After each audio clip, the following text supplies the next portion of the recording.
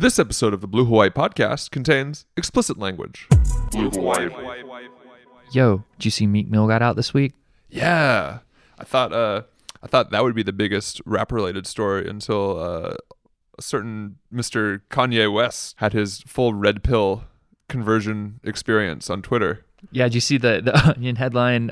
Publicists worried Kanye West's support of Trump will damage his carefully crafted public image as a manic, self-absorbed lunatic. Dude, it's like narcissistic personality disorder is the new big tent of American politics. Do you remember when he tweeted, "Bill Cosby innocent" in all caps? Dude, yeah. Well, anyway, enough has been said by crazy people on both sides, claiming Kanye, not claiming Kanye, but etc. Essentially, if you had told me in 2018 conservatives would get Kanye West and liberals would get the National Football League, I would have been very surprised. Especially after the George Bush doesn't care about black people. Yeah, George Bush doesn't care about black people, but Donald Trump does. Speaking of Bill Cosby innocent, he is not. He's not. No. And he will hopefully be going to jail for a very long time. Yeah. Puddin' Pops. It's not a very good Bill Cosby. It's better than mine. It's better than mine. Ryan, well, you see, the thing is with the raping and the crime and the jail and the... I saw he called the prosecutor an asshole, though. Because the guy said he's a flight risk because he's got a plane. Because he's rich as fuck. He was like, I'm not a flight risk, or it doesn't matter that I got a plane. It's like, look, that's literally the definition of a flight risk, is when you could fly away. Oh my God. Do we want to talk about that whole Toronto van murder incel thing? Or no, we'll let other people go into that. There's a bunch of weird virgin losers online and they're crazy. And men's rights is like the link into the alt-right. It's like, I feel like we could talk about it, but then we'll end up ranting for 45 minutes. And I don't think that we can do it justice. I mean, that's not our fight, so to speak. I mean, we're not Canadian and we're not in celibate most of the time. So speaking of all celibacy, that's to say, crazy white people, y'all knock it off. Knock it off, guys. But speaking of celibacy, the House chaplain, a Jesuit priest, was fired by Speaker Paul Ryan because he offered a prayer that was too nice to poor people. You know that thing. What would Jesus say about the poor people? I think he said, tax the poor. He said they should thank the 1%, right? Didn't he write that article we talked about last week? It will trickle down. So here's what, anyway, so as the House of Representatives Republicans were quote unquote debating their tax bill, the massive giveaway to the rich on the backs of America's working poor, Father Conroy said in his prayer, which also, by the way, the House of Representatives is paying a chaplain $172,000 a year. That's a good gig. That's a sweet gig. Yeah. As legislation on taxes continues to be debated this week and next, may all members be mindful that the institutions and structures of our great nation guarantee the opportunities that have allowed some to achieve great success while others continue to struggle. May their efforts these days guarantee that there are not winners and losers under the new tax laws, but benefits balanced and shared by all Americans. What a liberal. That's basically just some Che Guevara shit. He's a freaking cuck. Well, I guess this is okay, and conservatives won't be too upset because the Jesuit priest was not a 19-year-old college student. I don't get that joke. They only care about free speech. Oh, you blah blah blah blah. Oh. Whenever some angsty campus leftists are screaming about whatever random asshole speaker showed up that week. I just realized I don't get a lot of our jokes. Let's do the drop. Blue Hawaii. I'm trying to tell the world I'm nothing to be trifled with. Blue Hawaii. Staying hotter than some rifles. Yeah. Welcome to the Blue Hawaii podcast. I'm Josh Michaels. I'm Ryan Little. Today we have an astounding interview to share with you. Yeah. We're trying to keep everything as quick as possible so we can get there.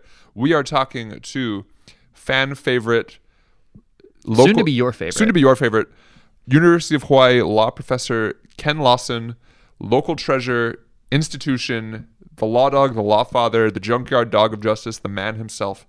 We're talking all things criminal justice reform.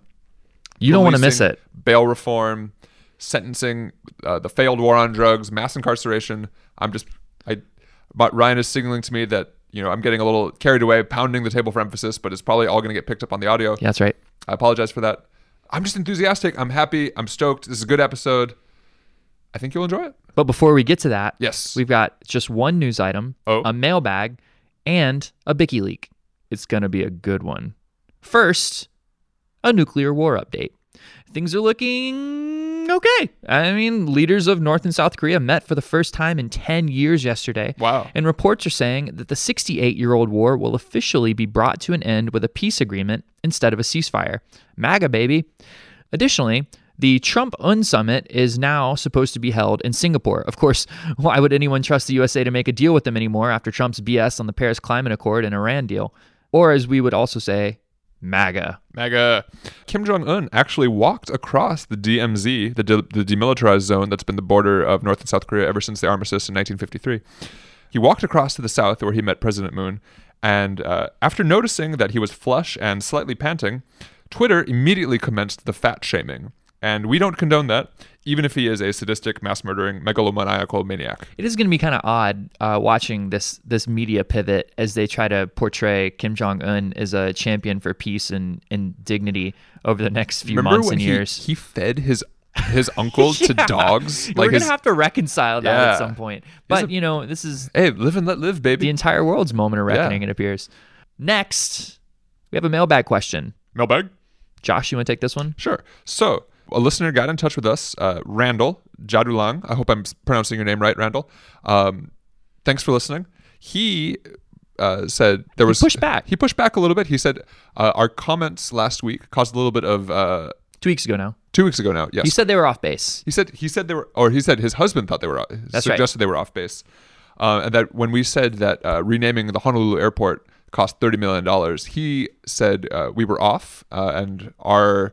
negative attitude was engendering mistrust of government officials. Which is a perfectly fair criticism that any of our listeners can make. And we encourage you guys to make it because we don't assume to be right about everything. No. And in fact, we are probably wrong about most things. Yeah, we just we're giving our opinions and I think more than anything, we want to make sure that we are truthful. So if you guys hear something that we say that's way off base, by all means, let us know. So Randall, shout out to you. And in the interest of, putting all the facts out there, I'll point to a Star Advertiser article from May 31st, 2017. 3 new Daniel K. Inouye International Airport signs cost about $1 million, according to Department of Transportation spokesman Tim Sarkahara. Quote, airport officials used money from a contingency fund for a larger airport signage project, which is expected to replace thousands of airport signs, such as those directing passengers to the right gates and baggage claim areas by mid-2019 at a total cost of around $21.5 million. According to the Hawaii Department of Transportation, quote, the state legislature approved House Concurrent Resolution 88, Senate Draft 2, in the 2016 session, calling on the airport to be renamed after Senator Daniel K. Inouye. The resolution passed unanimously. So what it sounds like, I think we said $30 million. Yeah. And so it sounds like we were off a little bit. We were off for sure. So all of the airport signage is going to cost about $21.5 million, but that's signs for everything, not just the DKI signs. That's right, and I think we probably didn't clarify that enough. No. So I don't know if this is it retraction territory. I don't know if we're legit enough to have retractions. How about updates? Updates, and we're sorry if this, as Randall's husband believed it might cause you to lose faith in our government in Hawaii. I mean, there's numerous perfectly legitimate reasons to lose faith in our government. If you're going to lose faith in Hawaii government, trust me, But it shouldn't be because we misreported how much it costs to rename the airport. So for that, we're sorry. Listeners, if you want to give us your favorite reason you don't trust the Hawaii government, get in touch. Feel free. We'll read the best ones next week on air. And today, we're back with another Bikileak. Juicy gossip. Josh, what's the Bicky? So, this is a really good one. The sticky Bicky. This is... the icky, sticky Bicky. I heard it through the grapevine, and I'm just about to lose my mind. Honey. So, city council race. Which race? The race for District 4, I believe, East Honolulu, where you... That's my district. You are a resident. Mm-hmm. So, this is the one that stretches Kaimuki, Kahala, Ainahaina, Hawaii Kai, and also loops back into Diamond Head. Who's currently in that race? So the incumbent is a man named Trevor Ozawa. Okay. And he's running against a pretty big field, including former state representative Tommy Waters and neighborhood board member Natalie Iwasa. So one local resident who had a Tommy Waters sign on his fence, was asked by Councilman Trevor Ozawa if he would also put a Trevor Ozawa sign on his fence. The resident refused. But a few days later, he received a citation from the city for a pop-up tent in his backyard. And the pop-up tent was called, quote, an unpermitted improvement. So, evidence would suggest that might have been a politically motivated fine. Councilman Trevor Ozawa is using city resources. Or his peeps are using city enforcement powers to punish people who won't support him. So if you'll just rewind about 2 minutes back in the podcast, there's perfectly legitimate reasons to lose faith in Honolulu's local government and also the Hawaii state government. Yeah, this is the same Councilman Trevor Ozawa who just returned from Washington, D.C., supposedly concluding a successful rail meeting, only to find out the feds still think we're about $250 million short. So that's my district, and I'm going to stay out of the race publicly commenting. But you decide. Blue Hawaii. Blue Hawaii.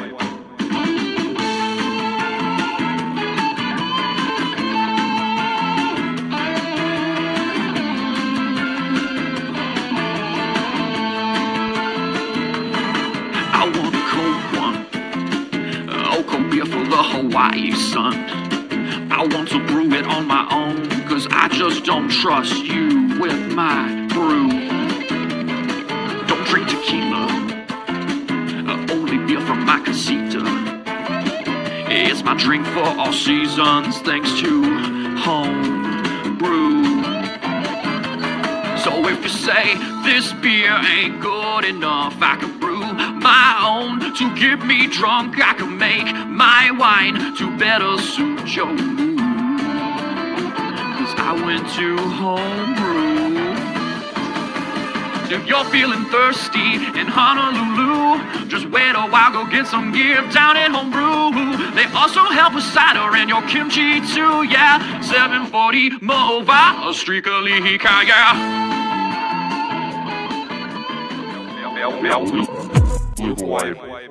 Listeners, welcome back. Unless you've been living under a rock since the beginning of the Reagan administration, you know that we have a huge problem in this country with mass incarceration and deprivation of constitutional rights dating back to and exploding from the failed war on drugs. You also know that men of color are disproportionately impacted, particularly young black men. Indigenous people are also dramatically overrepresented in prisons across the United States, and that's especially true for Native Hawaiians here in Hawaii.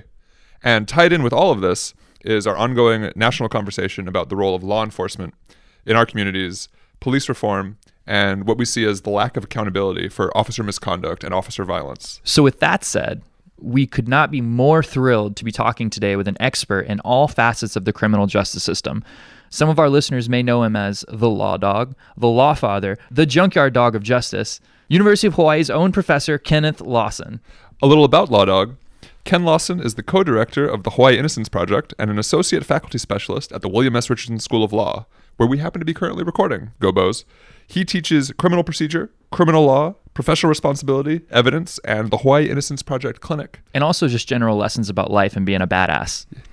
Professor Ken Lawson, welcome to the show. Thanks for having me, guys. It's good to see some of my former students taking such an active role in things that's going on in our world and speaking out about it. So congratulations to you both. You're far too kind. Thank you, sir. We wish that the local community felt that way. It's thank you so much for joining us. It's a total privilege. As soon as we started doing this, we knew we got to have Law Dog on. We got to get him. Yeah, I appreciate it. So the first question, when you were coaching the BALSA mock trial team. BALSA standing for Black Law Students Association, of which Josh was the president. Despite if you've ever followed us on any social media, you've realized he's not as black as you might think. I was also, this is true facts, no lies, the National Black Law Student Association National Member of the Month for March 2015. Look it up. Is it on your resume? It is on my resume. Good. It will always be on my resume. Good. Anyway, please direct your complaints to @RyanIsLittle on Twitter. But yes, so anyway, first question, Professor. When you were coaching the BALSA mock trial team, your refrain to me was, "Tell me a story, Josh." So the first question, tell us your story. How did you come to Hawaii? How did you end up as director of the Hawaii Innocence Project? You know, that's a long story, Josh. We can. You and Ryan know that. We can abridge it. We can give the abridged version. I guess I practiced law and criminal law for 18 years in Cincinnati, Ohio, and I ended up getting addicted to opiates, painkillers. I hurt my shoulder lifting weights, 1999 or 2000, somewhere around there. I tore my rotator cuff. I was prescribed Percodan from a physician. I got hooked on Percodan, Percocet, Oxycontin. And now you see nationwide an epidemic in opiates. And a lot of times individuals start off on the painkillers and then get into the heroin. And we're in the middle of a current epidemic nationally with respect to heroin. And so I got addicted and just destroyed my life to the point where, I thought I was going to die a drug addict. I was on February 1st, I entered detox, February 1st of 2007. By that time, I entered detox. I'm getting prescriptions illegally, going into pharmacies with people's names on prescriptions. It just didn't matter. Paying people to use their names, paying a doctor to get the prescriptions. And it was an everyday thing, And so by the time I went into detox, my habit was $1,000 a day. Holy smokes. Yeah, $1,000 a day. And so, my whole life in my head was it was destroyed, and I was being investigated by the feds for getting prescriptions illegally. Several complaints filed against me with ODC in Ohio, and, just my life was being destroyed. And even then, man, I couldn't stop. And people, when you look at some of these, Johnny Manziel, Prince, Whitney Houston, Michael Jackson, you wonder, if they had all this money, why are we finding Prince dead in his elevator, right, in his home? Opiates are a hell of a drug. Yeah, well, and I think, that's just addiction. I think a lot of people think, well, it's in the poor community. Now, we can get into that later in the show with respect to policing and stuff like that. But getting back to it, so, I just couldn't stop. I went into detox. My sobriety date's February 2nd, 2007. I haven't had a drink or a drug or a mood-altering substance since February 2nd, 2007. Awesome. That's awesome. Yeah, which is a miracle for me because up until February 2nd, man, I hadn't had a sober moment in like 10 years. You know what I mean? Wow. It's just like, well, at least from, I guess about almost 8 years. And so I'm in detox. My house is in foreclosure. Everything that I own is just financially, it's just either being repoed or taken away. I got the feds investigate me, FBI, DEA, for getting the prescriptions illegally. My law license I'm about to lose. And I got federal prosecutors teaming up with the FBI to investigate me. And I just thought my life was over. And so I started doing a 12-step program that month, and I've been active in it ever since. But anyway, so, each state has a lawyer's assistance program. It's for lawyers and judges who have alcohol and drug problems and maybe mental health issues. Which is incredibly common in the legal community everywhere. Well, yeah, out of our profession, I think John Hopkins did a study. Out of 104 professions, attorneys are number one for drug addiction, alcoholism, depression, and suicide. And so other studies have been done showing that 25% of all trial attorneys have a drug or alcohol problem. Wow. And not to hijack the story, but word on the street is, Law Dog, you were a pretty good trial attorney. Yeah. I did cases on national TV, represented some pretty high-profile people. Care to drop any names? Deion Sanders was probably my biggest client. You guys are too young to remember a singer by the name of Peter Frampton. I know Peter Frampton. I represented. Do you feel the way I do? Yeah. I represented Peter Frampton. Ickey Woods, he used to play for the Cincinnati Bengals. Ickey Shuffle. And so, just a lot of athletes, that professional athletes around the Cincinnati area. So some might say you were kind of on the mountaintop in the legal profession. Yeah, and so going all the way up and coming all the way down, that's why I mentioned Prince and some of the other stars that you see. Because people will think, well, if I just made enough money or if I just had enough power, then somehow I'd be okay. That'd make me happy. And at least that's the way I'm running. My whole mind was, my mindset was basically, if I just get all this stuff, then I'll be happy. Not realizing how to enjoy the journey along the way. right? So happiness was always something that was going to come once I get to a certain point in my life. It was never, am I happy now, you know? And so I'm living my life, going from one moment to the next, and never being able to stay in the present moment, because I'm always thinking, what am I going to do this? What am I going to do after this? What am I going to do when I get to this point in life? And so none of that stuff filled this hole in my soul. But you know, my belief was, and you know, you watch car commercials and stuff like that, and you see commercials get that subtle image or impression that if you just get this car, you'll be happy. You know what I mean? Once you get this, you'll be happy, and you know, vacate all this stuff, man. So that's the way my mindset was. And then the more stuff that I got, the sicker I got, because my thought was, well, damn, why do I still feel this hole in my soul? I got the house, I got nice cars, I'm well respected in my profession. I'm one of the top lawyers in the country doing criminal law. The National Association of Criminal Defense Lawyers had me as one of the top criminal defense lawyers in the country. So it was just something that I didn't understand what was missing. You know what I mean? And I think a lot of people in our profession had that same emptiness, you know, because we had this idea, this blueprint. Here's what it's going to be like once I get my law degree. And then once I get my law degree and I start practicing law and I pass the bar, and it doesn't meet, the reality doesn't meet the blueprint that I have in my mind, right? And there's a disconnect for a man like me when that doesn't happen. So anyway, so I joined the Lawyers Assistance Program in Ohio.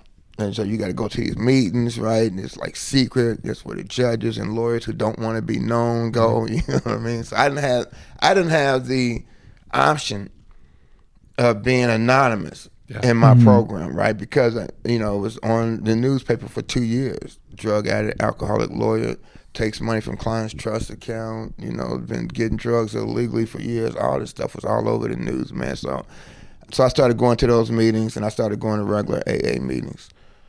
And so then my wife found a position in Hawaii. She had a scholarship with the government to where they would pay her way through medical school if she agreed to serve 2 years in the depressed area. And they wanted to send her places like Hazard, Kentucky. I don't know if you know that, but Hazard's not a popular place with brothers, right? So hey, you know, she was like, demographically challenged. Yeah, you know, so she was like, nah, I ain't taking my family there. But anyway, so one day she came in and she told me, she came into the room and she said, you know, there's a place in Hawaii that qualifies, and I'm gonna go there and interview. And she came out here and interviewed. She interviewed at the Y Comp. And then she got the position. So then we flew out here, and I had a case pending in Ohio in federal court for getting prescriptions illegally. And so the Ohio's Lawyers and Judges program said, listen, man, when you go to Hawaii, you got to go to their little meetings. They got a Judges and Lawyers Assistance program out there. And so back then there was a man, he's no longer the director, but Steve Dixon was the director back then. And so I went to the meeting, and then he said, do you want to, how would you, and he said, well, I went to the meeting and I told my story. And he said, hey, how would you like to go to the law school and tell your story to the students at the PR class up there taught by Professor Roth? And I was like, I don't want to go to the law school and tell nobody shit. Because, you know, when you share this stuff in AA meetings or in Narcotics Anonymous meetings, I mean, it's just one addict talking to another. So it's like, man, what you telling me ain't no big deal. I done worse, right? But when you go out, at least in my mind, when you go out and you share these stories with people that aren't alcoholics or drug addicts, they kind of look at you like, man, you must be out of your mind. So I came out here, and that's when I spoke at the class here. Randy Roth called me. He said, you know, Steve Dixon got in touch with me.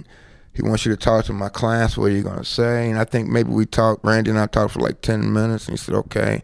Came and spoke to the class, and I went back to Ohio the next month and was sent to prison for 24 months. I'm sentenced to Morgantown, West Virginia, medium security prison.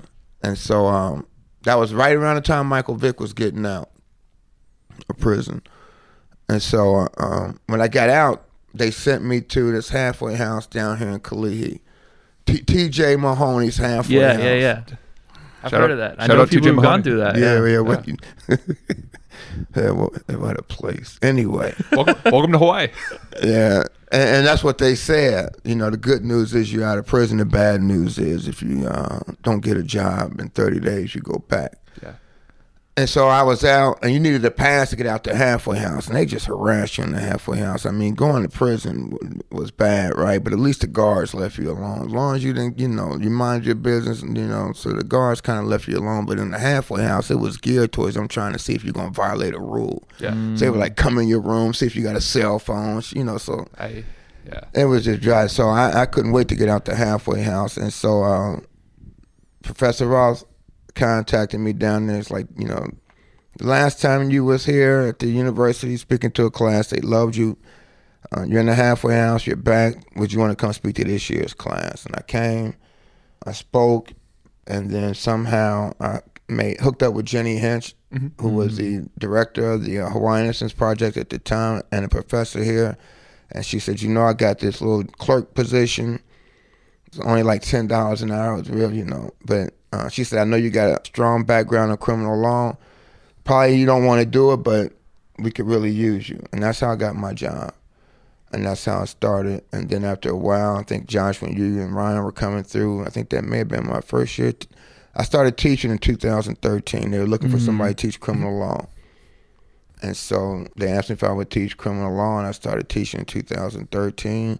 And then I was appointed to tenure track a few years ago.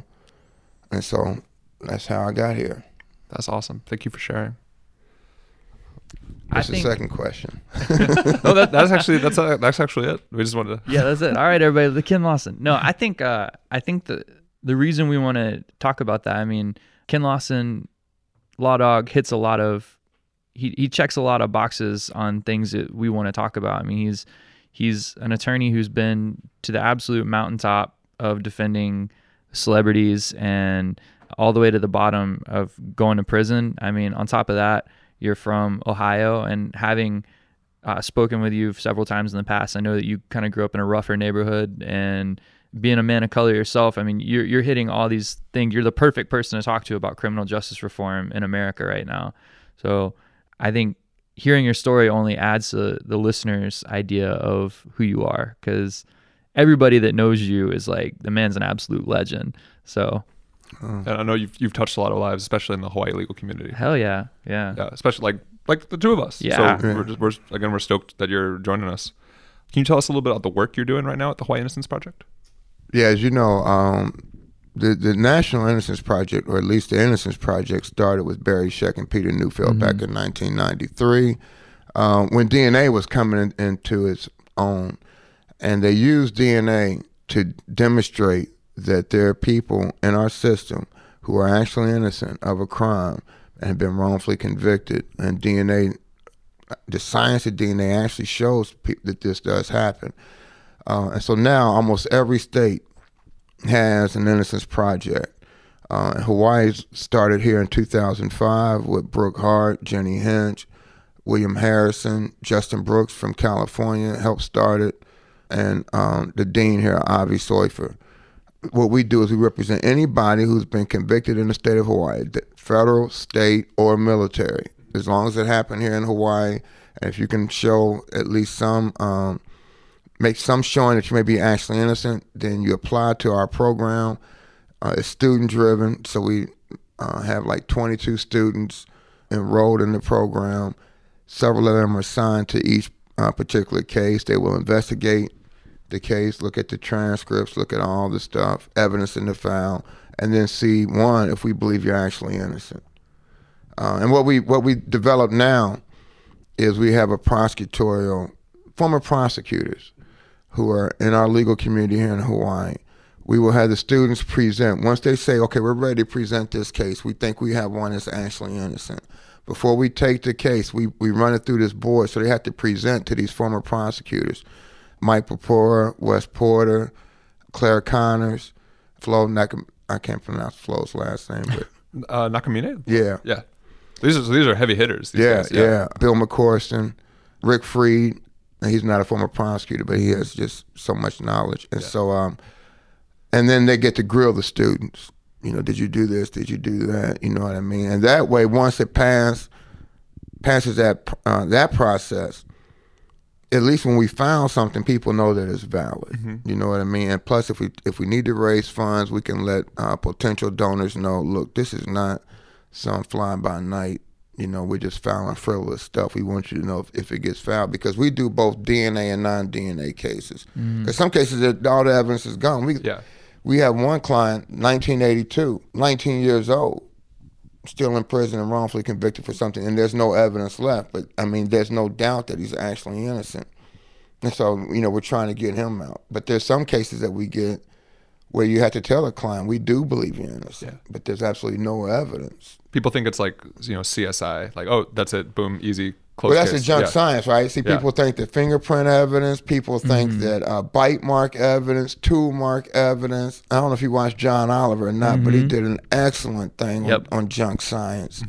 The bite mark thing was really, really compelling, right? I mean, they said that like even the best guys are wrong, like an incredibly high percentage of the time. Because there's no valid science behind it, right? I mean, with fingerprints, there's been, so that somebody said to you, well, Josh, your fingerprint is unique to all the others that's ever existed. No one has your exact fingerprint. Is that even true? No, there've been no studies. Oh, okay. Right? So there's been no scientific studies where somebody has, how do you know that? Yeah. Right? That's kind of like an old wives' tale almost, like right, urban legend, Right. But, when you put that in court, and you have an expert testifying that, yes, I compared Josh's fingerprint with the print we found at the suspect's house or the victim's house, and they match. And I'm 100% sure they match. Most jurors are going to believe that. Most judges are going to believe that. And so what we also try to do here, and what you're going to see more of us being involved in this, is educate the legal community. Because if attorneys don't know that bite mark evidence is junk, and so they got an orthodontist sitting there saying their client's bite mark, if you don't know that, then you're ineffective. And so we're going to try to educate our legal community on some of the stuff that they need to know. How many people have been exonerated by the Hawaii Innocence Project so far? Right now we have 2 exonerations. One is in the Court of Appeals. That actually just got reversed in the Court of Appeals, but it's coming back down to the trial court, so that may, hopefully 3. And we got several other cases that within the next year or 2 you should be reading about. And you said that it's reliant on, at least partially, on donations. Is that right? Yeah, we have received grants in the past, but now under the new administration, some of that stuff is drying up. Gasp. You mean Jeff Sessions hasn't made this his top priority? That's really interesting. No, Jesus. He'd rather run around talk about making sure that people don't legalize marijuana.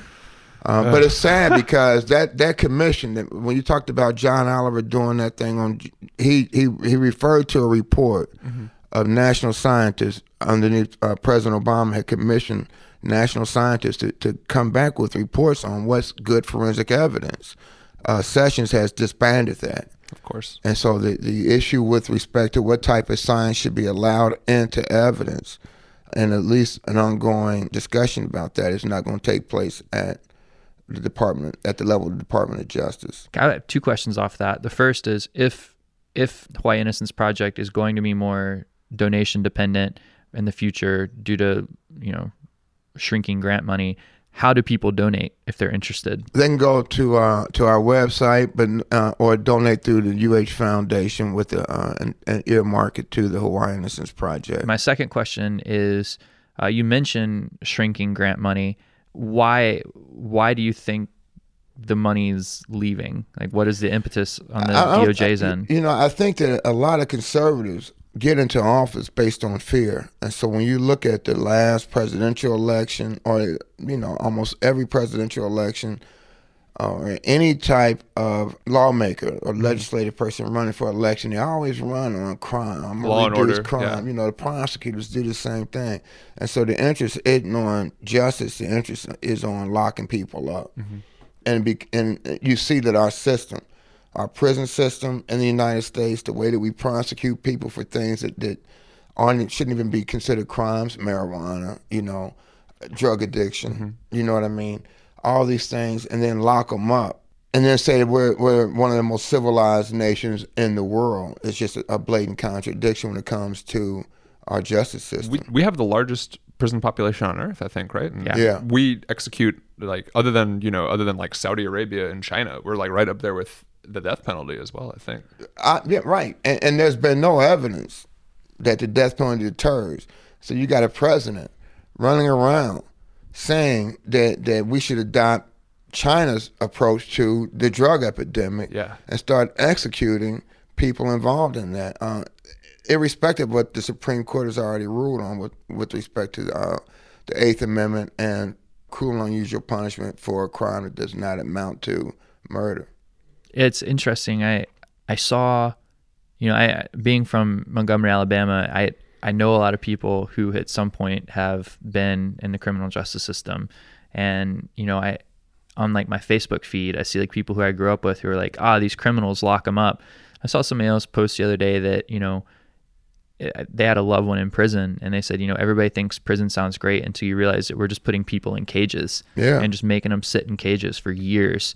And we expect them to be rehabilitated. We expect, that's going to somehow lead to a more verdant society. And it's like, it doesn't work. I mean, it's disgusting to see it. And it's disgusting to think that we're all complicit in it to some extent, or have been at some point in the past. Absolutely. I think we look at it as still retribution, and just, get out of our sight, And so there's a lack of caring. When you look at some of the other countries that have, Switzerland and other places, that have utilized more humane measures that give inmates hope, that don't put them in a cage, right? Put them in an apartment-like setting and let them know, all right, listen, you still have a responsibility to yourself and to the community, and so that you have to make amends to the people that you hurt, but you also should know that we're not abandoning you. We're not going to mark you and label you as, your human life is just over with. And that's just the way you're made, and having been on both sides. And so when I was sent to prison, man, a lot of people I met in prison were not, hardcore. There's some guys that need to be there, obviously, but there were other people in there, man, and they've lost hope. Now here in Hawaii, right, we buy into this private prison system and send our inmates out to Arizona. And so you got inmates whose family can't afford to go to see them. And visitation in prison is like Christmas, man. I mean, you look forward to your visits. Yeah. And it's not only that, but at least for that hour, 2 hours while you're visiting, it's like you're not in prison anymore. You go to the visiting room, right? There's a snack machine there, right? So somebody can go get you a pop or, some candy. One time you're treated like a human, basically. Right, and you're seeing people that care about you, and so you get that little, so when you go back in, when they leave, and it's time for them to go home, and you got to go get searched again and go back into population, right? When you're walking back in there, you feel better. You feel some hope. And for us here in Hawaii to say, yes, we care about our citizens, and yes, this is the aloha spirit, and yes, all this other stuff. Oh yeah, and send them to the mainland. Particularly Native Hawaiians, sending them away from their ancestral community, their host culture, Native Hawaiians, but it's not. But anybody. Yeah. We know that the system disproportionately imprisons Native Hawaiians, and we'll get to the policing being at least the beginning of that. How does it happen? It's not just the judges. It starts with, what are you policing? People getting high in Kahala. People doing a whole bunch of illegal stuff in Hawaii Kai. Yeah. But you don't police them the same way you do in Waianae. No. You ain't policing them the same way you do in Ever Beach, right? And so, again, it's a different thing. You got kids skipping school and being truant all up and down Hawaii Kai, Kahala, right? But they're not going into the juvenile justice system. Those are just kids. Kids are going to be kids, like blah, blah, blah, right? Yeah. Yeah, so, where you policing that and how you policing, right? And so, but getting back, so we send all of our inmates over there, and what hope are you providing? Yeah. I mean, really, man, I can't tell you how degrading it is. Even when you're not going into a prison to where, because I'm pretty physical, so, but for people that are small, you know what I mean? I mean, the whole thing, man. And so you send them out there, and then you expect somehow, when they come back, not to get in trouble again. You know, but if I don't care about myself, why should I care about you? And when you send me into a cage and you keep me there for years, and you the only way I can see my family is on a video, because they can't afford to fly out here, stay at a hotel just to come visit me. Mm-hmm. In the middle of nowhere in Arizona. Right, and there's no reason why we can't do it here. Yeah. Other than we don't want to. Yeah, I mean, you know, with Arizona Saguaro prison, for everybody listening at home, the thing about Saguaro too is, like you mentioned, it's a private prison. It's not, you know, there's an old joke about Club Fed versus the state pen. Like, but down in Alabama, there's Atmore prison, which is like, you don't want to go to Atmore. It's like, it's been all locked up. It's like real rough down there. Like, people don't always have clean water. They don't have food all the time. And like, when you go to a private prison, there's an incentive to keep costs down. That means there's an incentive to, like, you know, give you less food, give you less to eat, treat you more inhumanely, because it helps drive profit for the shareholders. Yeah. It's a completely different. And I mean, you're already going to Arizona, but now you also have to compound it with the fact that you're going to a shitty prison. Yeah. It's not like... Not only that, but in order for your private business to be successful, you need repeat customers. That's right. And so there's no emphasis on rehabilitation. There's no emphasis on that you can go out and never come back, and here we're going to provide you with some hope and some training and some skills, so that you can see that you still have some value to society. And we become disconnected from that. Even here in Hawai and you know, Super Bowls and stuff, you know, they cancel visitations and stuff like that. So the guards can I'm telling you, man, the whole place. I mean, and so we live in a state to where you would think, at least here's my thinking, but I had never been to Hawaii until we came here in 2008, right? Mm-hmm. And so I'm thinking, you know, blue state, very modern, you know what I mean? Very liberal, you know, just cutting, you know. You'd be surprised. Right. And so coming out here, seeing our public school system, the shambles it's in, and what's going on here with the jail and the halava, it's sad. And then we wonder why the ex-chief of police and his wife is in trouble, and we can point the finger and say, look at these bad people. But how do they get that way? Yeah. I mean, do you really think, and they get that way because no one stands up and says this stuff is wrong. No one stands up and says, you know what, this shit has been going on too long. It's almost like we don't want to ruin anybody's aloha, so, you know, they family. You know what I mean? So don't say nothing. Yeah. They couldn't exist. People only do to you what you let them do to you. They couldn't have been able to do all these things to not just their uncle, but to other citizens. I mean, unless they were allowed to do it. I mean, what type of arrogance must you have to say, I can set up my own uncle on a fake mailbox claim? So, you know, this is a perfect time to talk about policing. Hawaii, you know, we've got a new chief in place. She's running into... Yeah, I like the new chief. Yeah, she's running into roadblocks in the department, you know, trying to make some change.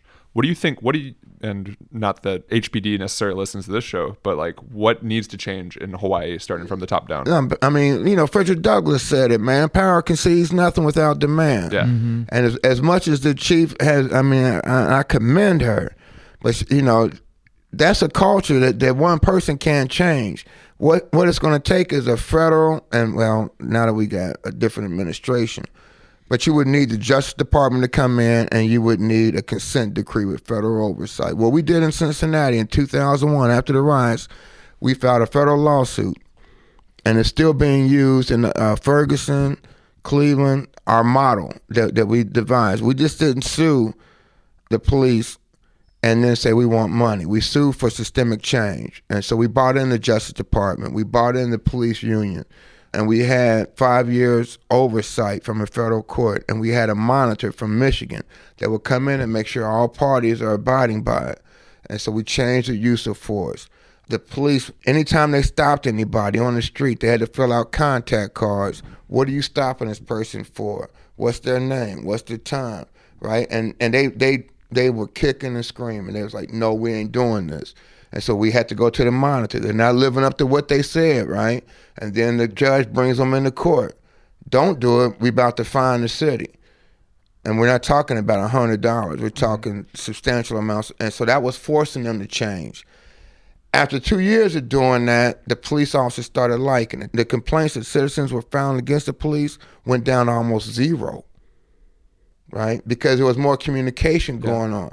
It required the police to do what they call community problem-oriented policing, which means that several officers were appointed to a different neighborhood. They just don't cruise through it. They walk through it. They talk to neighbors, Meet the people, know the people. And let's say there's a drug house down here on Dole Street, right? Somebody, it's a crack house or whatever. So now we meet with the police, right? And when we tell them this is a problem we got, it's not right. And so the problem becomes unique to the neighborhood. Mm-hmm.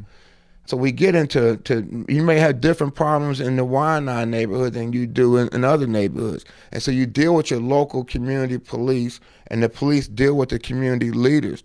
And they sit down and they discuss how do we problem solve this instead of just traditional policing. You know what I mean? And so all of that, man, led to no shootings for years and very few complaints from citizens against the police. But it was my answer to your question, Josh, is that they had to be forced to do that. And so here, you see different civil rights lawsuits, but you don't see any for systemic change. Yeah. Mm-hmm. You see, okay, well, pay us and we go away. So what happens is you don't see, you see a lot of excessive force claims here, mm-hmm. people being shot, mm-hmm. Moving away from the police. And no change. And this chief of police, God bless her, but she needs more power behind her. And to me, it's going to take a federal lawsuit to do it. Yeah, and Shopo's fighting her every step of the way too. I mean, they don't want her to get an inch because they got a lot of power. Old boys club to the max. Yeah. Well, and that's not unusual. Police unions are powerful, and that's why they're able to keep their jobs. When you got a guy beating up his girlfriend and committing domestic violence on tape. Yep. In a restaurant. Waipahu, yeah. Yeah. And then still being able to keep his job after a while and not being prosecuted. And so you'll see a lot of officers, man, who you think would be fired, but because of the union and the arbitration clause and stuff like that, they can get their jobs back, even if they are fired. So, you're damned if you do and you're damned if you don't. And again, I just think that it's going to take more than just, would you please change? Or, because like you said, the Shopko's fighting her every step of the way. So it's kind of hard to undo what's been cemented almost in stone for years in the way that they police. But like I said, people only do to you what you let them do. And somebody needs to, take them on. A class action lawsuit. Because we already know, right? We got the studies that show the Native Hawaiians disproportionately affected in the policing mm-hmm. and in our justice system. And that's what we did. When we did our class action suit, we had to argue that any person of color skin that was coming to, from, driving through Cincinnati, living in Cincinnati, so you got to, as you all know from your law studies, you got to really designate what class are you, mm-hmm. Are you asking to represent, and how do you narrow that class down? The ACLU of Hawaii just put out a study. They found that around half the people sitting in Hawaii's jails have not been convicted of the crime for which they've been charged. The United States currently incarcerates 2.3 million people, and 443,000 of those, about 20%, have not been convicted of any crime at all and are merely awaiting trial. So what can be done to fix this? What are your thoughts? And are there any examples Hawaii can look to as how to improve? Yeah, well, the other states on the East Coast that have underwent bail reform, New Jersey is one. And I think, too, people don't understand bail is just to make sure that you appear in court. Yeah. Right? And so if you can demonstrate to the court that you're not a threat to flee the jurisdiction or that you will appear, then you should just be OR'd, or a signature bond. What people are using bail for, prosecutions and judges, are to do on the front end, and with what in a lot of cases they can't do on the back end. In other words, if you're in there for a trespass and your bond is $10,000, and you're going to give, even if you're convicted, all you're going to get is probation. Yeah. But you can't make your bond, so you got to sit for 2 months. And then even if you're found guilty, the judge gives you probation. In other words, you're punishing people on the front end when you wouldn't punish them on the back end. Especially most trespass cases here are like a homeless guy sleeping in the park. Yeah. And so what it leads to is a lot of wrongful convictions. It leads to a lot of innocent people pleading guilty for crimes they didn't commit. It makes our public defenders way more overworked and ineffective because they just cannot keep up with all these cases. And so, you got a person who's locked up, for instance, on some misdemeanor stuff. and they have a bond, but they got to go to work or they need child care. And so what they're going to tell you is just plead me out. Yeah. You know, if I can go home today, but you know, the facts don't look like you did this, ma'am. It doesn't matter. I got to get home to my kids, or I got to, you know, I can't afford to lose my job. Just deal with it, and we'll work it out as we go. Yeah. Right. And so again, bond and bail is just to make sure that you appear for the trial. And so again, if the state wants to argue that you or a defendant should have bond, then they should have to prove in front of a judge. Here's why we believe this person's not going to show up to court. Yeah. Or here's why we believe this person is a danger to the community if you let them out. But when you got people being held on nonviolent property crimes, right, or drug addict, you know, just being held, taking up space, it ends up where you have all these people incarcerated. You continue to need to build bigger jails or smash them all into what we're doing now, overcrowded situations. Yeah. Not to mention, you know, even a couple days in jail, you lose your job. You could get thrown out of your home. Your family situation could deteriorate. It all stems back to so many unintended consequences. Yeah. Yeah. You know, and so, I mean, again, it needs to be reformed. But there's pushback. Yeah. So the ACLU does. Oh, you're soft on crime. Like, why do you? Yeah. Right. Or just that fear, you're going to let them out. Yeah. You know what I mean? And they haven't been convicted of anything. Law Dog, we got some questions from our listeners. We let them know that we were going to be talking to a man of your stature. And man of your stature. What's your take on criminalizing houseless persons? And isn't that kind of what our newly imposed sit-lie bans do? That's exactly what it does. You know, and they had this big problem in California. That's exactly what I mean. So in other words, you're going to criminalize me because I don't have a place to go. Mm-hmm. And so how do you, so then what's the punishment? You know what I mean? And why am I being criminalized because I don't have a place to go? And again, it comes back to this tourism. Keep it clean for the tourists. That's it. You know what I mean? Let's get this aloha image. And, you know, so in other words, I want you to think that we have this aloha spirit. But truly, you know, the whole aloha spirit, as that old adage is really should be reflected on how do you treat the poorest of your citizens? How do you treat, you know, the ones that can't afford anything? Yeah. Then we can determine what your aloha spirit is. And right now, as far as I'm concerned, it's not there. Right? It's not there. It's bullshit. I mean, it's fake. It's almost like, you know, here's what I want, you know. When I came up, man, my parents would say, you know, what goes on in our house stays in our house, you know.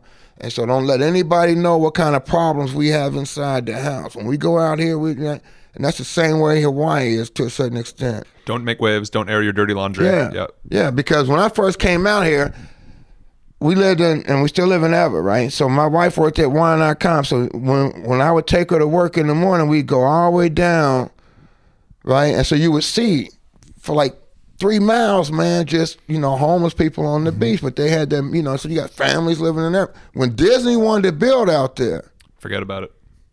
Right? They cleaned that, and that was a condition of them building, is my understanding, that they had to get rid of all the homeless. And so now where they going? Because, as you all know, man, you lose your job here. If you live in paycheck to paycheck and you lose your job here, you're going to be homeless. Mm-hmm. Right? If it take you 30 days to get a new job, by the time you get that job, you out of your, you know, you've been eviction, right? How you going to get a down payment and the first month's rent for your next apartment, right? And so you living there. When I used to work at 24-Hour Fitness, I would see the homeless come in at 2 or 3 o'clock in the morning, just to take a shower, but you know, so they would come in, they take a shower, and they go on to work. So it's not like the homeless are just sitting around with bottles of Jack Daniels and Richard's Wild Hours Rose, you know, just you know, laying on the corner. A lot of them have kids that they had to take to school, etc. So I mean, you know, it angers me because, and this is my own fault. My expectation before I moved here of Hawaii, and it being a blue state, it being democratic, was that we would be on the cutting edge of that we would care, which is what at least the Democratic Party says, that you know, we care about people. Well, how is that shown here? How is that shown here, man? And I think it was our 10th episode, we actually went out to Pu'uhonua, Hawaiianai, which is the homeless camp that the DLNR was going to sweep a few weeks back. And we spoke with Twinkle Borge, who's the auntie who runs everything out there. She said that more than 50% of the people that live out there have full-time jobs. Yeah.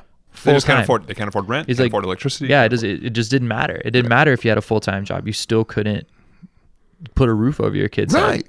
Because and again, at some point you're playing catch up, right? Mm-hmm. So if you lose your job even for 2 weeks, and you get a full-time job, I mean, it's going to take you a long time just to catch up to be able to afford a down payment, you know. And again, and so our industry here, our tour, it depends on poor people. It depends on having enough people that's willing to take the jobs nobody else wants to do right down here in Waikiki, drive all the way from Waianae, Evan, or come down here on the bus or what have you, and then go back. And then don't get me started. So to me, like I said, so we need more people like the ACLU, legal aid, and lawyers to stand up and start fighting.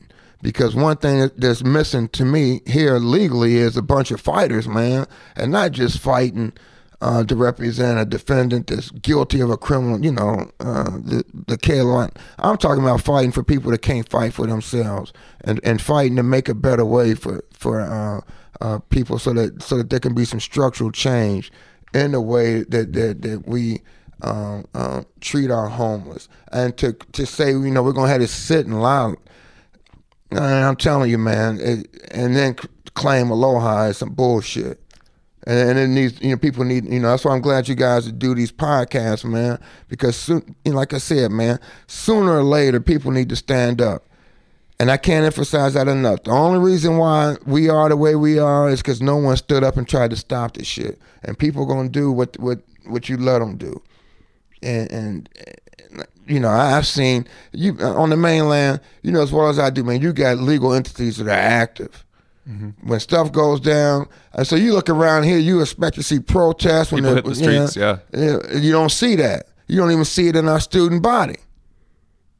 Right? But you go on the mainland and some shit break off like a sit and lie ban or something like that, man. And you got, you know, you're going to see students out there, lawyers out there for the poor and stuff like that, and tell them, come on with it, right? You fighting. Yeah. One of our other listeners wanted to know, she said, I'm curious about the growth of alternative courts, like drug courts, mental health courts, etc., and where Hawaii is on that. Any idea? I think Hawaii's family court, I think, is just innovative. I really do. I like Judge Browning. I like, you know, the stuff that he had. I think he's with probate now, but he made a lot of great changes in family court. I think the drug court is necessary because, you know, as we see, you know, that's one thing too. You know, not to but see, like when crack was an epidemic, when cocaine was an epidemic, even in 1972. When the song Freddie's Dead by, you know, Curtis Mayfield and the Superfly album, you guys too young to remember that, man. But Freddie's Dead was a song that talked about a heroin addict. And even back then, man, it was lock them up or let them die. And it wasn't until we started seeing on the mainland whites being affected by opiates that now we see a push movement on treatment and compassion. Now that middle-class white people are affected. And it should be. It should be, but it shouldn't take an epidemic for you to see that there's something wrong with your justice system when you criminalize addiction. I like that Josh noted it was middle-class white people, because growing up, I remember a lot of people who you knew, they just took some medicine in their trailer and they would be kind of out of it for several hours. And nobody cared about them. But then all of a sudden, once it started hitting suburbia, and you know, a couple of prominent white collar guys go down on an accidental OD, all of a sudden now Mitch McConnell's going to allocate money toward it. Mm-hmm. Absolutely, and you know, in Kentucky, where you know, and all that stuff was always been prevalent. You know, even back in because they were calling the opiates hillbilly heroin, right? And so when it was in Appalachian and all that place, they didn't give a crap, right? And so all these doctors had these pill mills and stuff like that. But anyway, getting back to the question, I like but again, I don't think that when a person fails, then it turns into, because a lot of the alternative treatment is, okay, we'll give you treatment, but if you mess up on probation, then you know we're gonna stick you with the conviction. I mean, either it's an illness or it's not. You know, even you may have military courts. You know, and you see a lot of psychosis. You know, from the military, PTSD, right? So yeah, we're all responsible for our actions. Whether I'm addicted to painkillers or not, I'm responsible for my actions. But when it comes to PTSD and stuff like that, you're talking about mental illness. And we somehow, because of our fear of crime, don't want to see that as, right, an illness. And so if a person is mentally ill does something like this guy escaped from the mental ward, right? People just lock them up. But if I don't have a mens rea, if I don't have a mental state to commit the crime because I'm not in my right state of mind, am I struggling with an illness?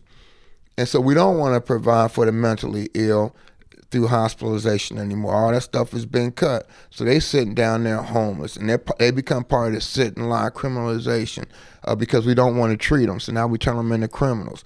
The addictions, all that kind of stuff, man. So to answer the caller's question, I'm for that reform, but I still think that we have to come up with other alternatives, even for person, because part of that recovery is failing. Yeah. Part of that recovery is failing. Yeah, that's absolutely right. I had the blessing of never having a relapse up until this point, but plenty of people that I got sober with and that I continue to work with as a sponsor today. Yeah. Come in and you think they got it, and then all of a sudden they fail. And some people that you think are never going to get it, all of a sudden get it, right? Mm-hmm. And so it's not a straight path, right? So last question from a dear friend of the show, Alan, a.k.a. Tough Gong a Cow. What's your arm workout, Law Dog? I'm telling him I'm going to work it out on his head. He keeps on All right, and then our for real last question. Would you mind sticking around for our shout-out segment? No. All right. That's fine. Perfect. Ladies and gentlemen, the man, the myth, the legend, Professor Ken Law Dog Lawson. Blue Hawaii. Thanks, guys. Blue Hawaii. If you're feeling thirsty in Honolulu, just wait a while, go get some gear down at Homebrew. They also help with cider and your kimchi too, yeah. 740 Mova, a streak of Lihika, yeah. Blue Hawaii. Shout outs. Shout out time. All right, everyone. Shout out to all of you who are helping Kauai recover from the devastating rain and flooding it experienced a few weeks ago. KHON2 did a joint telethon on Wednesday with KIUC. That's the Kauai Island Utilities Commission, basically their version of HECO, and the Red Cross. Follow Mayor Bernard Carvalho on all your social media to keep track, and please consider donating time or money if you can. East Honolulu got hit too, but they're all rich, so they'll be okay. Just kidding. Help them as well. Help them too. Yeah. We've centered Hawaii Kai and Kahala as the contrast in this episode. So Yeah. they won't be surprised that we're taking shots. Shout out to Uncle Ron Mizutani on his new gig. Ron will be leaving KHON for the nonprofit sector, Star Advertisers reporting. Veteran newsman Ron Mizutani is leaving the television station KHON to become president and CEO of the Hawaii Food Bank. The longtime news reporter and anchorman who started at KHON in 1985 will begin his new role at the food bank on Monday after finishing his last show yesterday. Ahui ho, Uncle Ron. Good for him. Lawdog, any shout outs? Anything cool going on this week that we should know about? No, I'm getting ready for exams. I don't know how cool that is. That's not Shout cool out, at shout all. out Richardson students hitting the home stretch. Yeah. Shout out, especially to our Innocence Project students. We just did a presentation on the Dana Ireland case. Oh, which yeah. we, here with our students and with the faculty and our review panel. But a shout out to all the graduates of 2018 from the William S. Richardson Law School. 2018. Jeez, we're old. 2018. Oh my gosh. All right. Yeah, I remember yelling at Josh when he was here, but that's what I yelled at him. Tell me a story, goddammit. Hey, but you turned it into an awesome asset, especially when you went off to competition. Hey, right. all thanks to you, Lawdog. All right. Give me your favorite Law Dog quote, Josh. I got one. This is the introduction to criminal law, I think. Oh, am I about to steal yours? Is it going to be the same one as mine? It's probably going to be the same All right, one. which one is it? As a Lawdog explaining in a very easy to understand way the legal principle of self-defense. This is exactly my quote. It's the law would rather you take an ass whooping than kill somebody. And like that, nothing in law school made more sense to me than that. Like that makes perfect sense. I remember going in my crim exam thinking the same thing. I was like, all right, the law would rather me take an ass whooping than kill somebody. All right. Now that's only when it comes to non-deadly force. That's right. Yeah. Right? That's right. I remember, my other favorite Law Dog quote that I remember, I think it was, you were talking to our professional responsibility class, and you said something like, I was a pretty damn good trial lawyer. I got this one guy off on self-defense, and he shot someone in the back. Yeah. Because it always came down to, when it came down to self-defense and homicides, it really did. Did the guy who was killed, did he deserve it?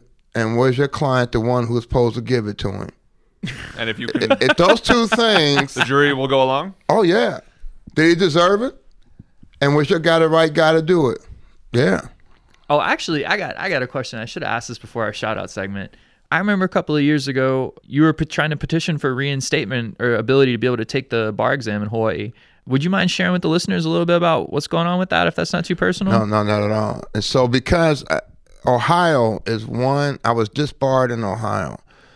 If you get disbarred in California or in Hawaii and almost all the other states, maybe Hawaii is like a handful of states to where disbarment is permanent. Yeah. And so the only way that I could practice here is if they make a rule that would allow me to do it, because it requires me to be in good standing wherever I came from. So in order to be licensed here, I would have to be licensed in Ohio again, which can never happen, no matter how good I become or how, my behavior changes. It's a death penalty state. It's a death penalty state. If I was in California, another state like Hawaii, I could get my license back again and then apply.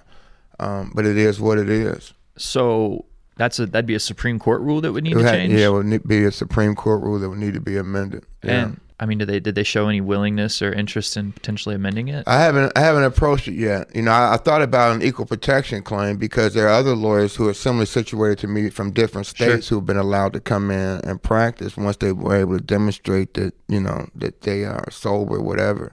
But I really love what I'm doing, man. I mean, because I did it from speeding ticket cases all the way to death penalty cases, you know what I mean? But I feel very useful being here at the law school, teaching young men like yourselves and young women who you graduated with and those that are coming through now. Richardson is very lucky to have you. I have a blast teaching. And I don't know about any, but you all know. I mean, I teach a lot of courses. Oh, yeah. And I don't do it because they make me do it. I asked to do it. You're everyone's favorite. I mean, it's a ton of fun for me to teach, man. I remember when I was selecting classes, I would just look to see what you were teaching. And if I hadn't taken it, I'm like, yeah, I'll try to take that. Yeah. I appreciate it. All right. So at the end of every episode, we do restaurant shout outs. So basically, it's whatever restaurant you love, you're thinking maybe somebody hasn't gone to. It's just, whatever's top of mind, whatever's on your heart. You ate there recently for the first time, discovered it. And no, it's going to be Roy's, man. Because which location? Nothing wrong with that. The one up there in Hawaii Kai. Okay. We shit on Hawaii Kai, but you know what? That Roy's is good, though. But it could be any of its locations as long as they serve that chocolate lava cake. Now, let me explain something to you, man. I mean, I don't care what you have for dinner. You got to order that cake, man. Because I have a cheat day, right? But you eat that lava cake, man. It's something about, I don't know. I remember on our trip, we were in Portland. Voodoo Donuts came on your cheat day, and that's the happiest man I've ever seen in my entire life. And, I went back out to Portland, too. Because, it's always a line for the Voodoo Donuts, right? Yeah. So I was out there for an Innocence Project conference. And I remember waking up at 4 a.m. and walking all the way down so I didn't have to stand in line. I got a huge box, put them on a plane, and came back with them. That's awesome. Yeah. All right. Josh, what about you, man? So I want to give a quick shout out to Chronic Tacos in the Safeway Kapahulu Shopping Center there? that we accidentally stumbled upon. Did not realize it was there. As far as Chipotle knockoffs go, it's the best dang Chipotle knockoff you can get in Hawaii. Other than Moe's. Well, that's all the way out in Aiea. I don't want to drive out there. That's true. That one's right around your house. I can walk to Chronic Tacos. I can't walk to Moe's. That's true. My restaurant shout out this week is Puka's at Whole Foods Kahala. They got burgers, sushi, cauliflower nachos, which are surprisingly good, buffalo wings, and plenty of amazing local beers. They also, I found out 2 days later when I went to Whole Foods for groceries, they have a happy hour where all their draft beers are $2 off. It's pretty darn pretty damn good food. What was it? I was trying to decide how hard I was going on that. Damn and darn. Yeah, it's pretty damn good food. That's all I'm trying to say. They got good fish and chips too, man. That's what I saw. I think you pointed it out. Yeah, while we were there. We went there last week after recording. I was real impressed. Yeah. You don't expect a restaurant inside a grocery store to be that good. No. Kahala Mall though, like, do they deserve it? I don't know, but I like Kahala Mall. I like their movie theater. It's kind of low key. They play some weird artsy movies sometimes. That's true. We don't have They play for the old folks, man. Yeah, that is what it is. Yeah, they play stuff that they're not all trying to get. It's not like not all Marvel movies, you know. They got the senior citizen walk like at 6 in the morning. You know what I mean? Doing laps. Perfect. Any other thoughts? No, Lawdog, any final thoughts? No, any last wisdom you'd like to share? You guys keep up the good work. Thanks for doing this. Thank you for being here, man. Ladies and gentlemen, one more time, Professor Ken Lawson. This is Blue Hawaii Podcast. Blue Hawaii. Blue Hawaii.